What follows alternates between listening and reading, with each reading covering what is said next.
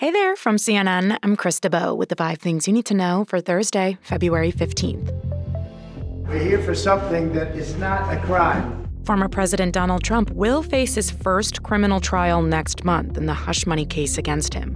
That's what a judge in New York ruled today, saying jury selection starts March 25th. Trump's been charged with falsifying business records to allegedly cover up hush money payments to a porn star before the 2016 election. This means he'll likely be on trial in the middle of the ramp-up to the 2024 election. What it is election interference.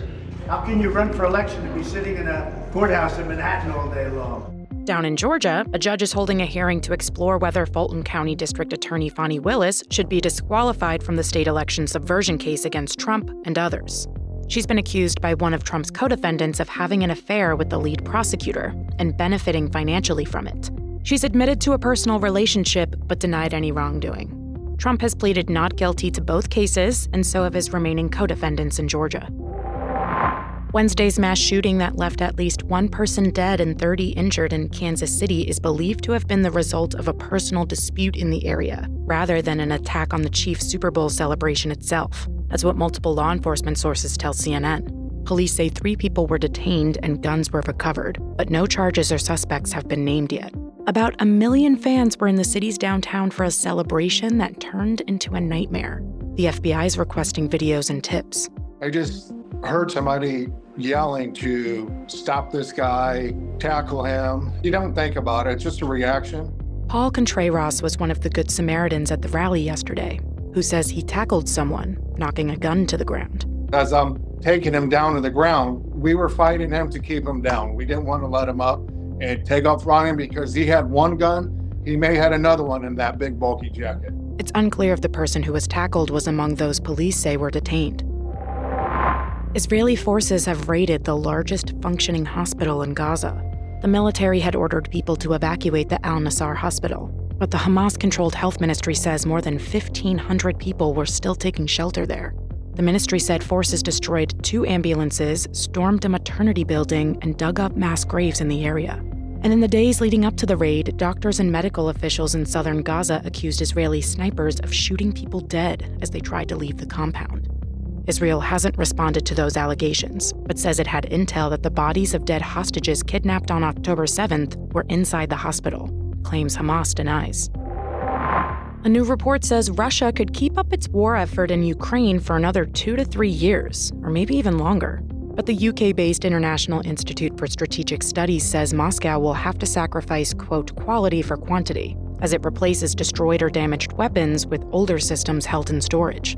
And multiple sources say the US has new intelligence on Russia's nuclear capabilities in space, specifically its efforts to put a nuclear anti-satellite system in place. The intelligence was briefed to Congress and key US allies, and some lawmakers sounded the alarm over that report, while others downplayed concerns. CNN's Katie Bowe-Lillis has more. It's really important to emphasize kind of right off the bat that it's not clear whether or not this is a nuclear-armed anti-satellite system, so think like a warhead, or a nuclear-powered anti-satellite system, so think like a nuclear submarine.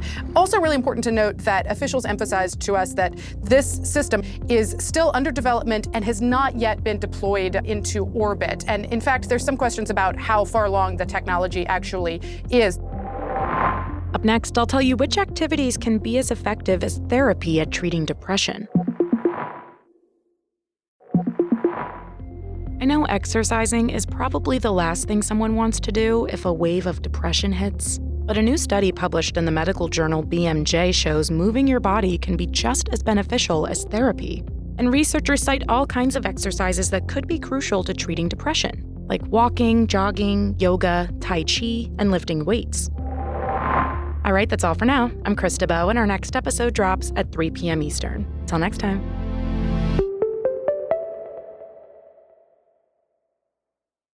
When you work next level.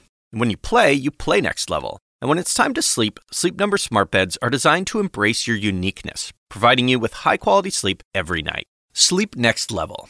J.D. Power ranks Sleep Number #1 in customer satisfaction with mattresses purchased in-store. And now, the Queen Sleep Number C4 smart bed is only $1,599. Save $300 for a limited time, only at Sleep Number stores or sleepnumber.com. Prices higher in Alaska and Hawaii.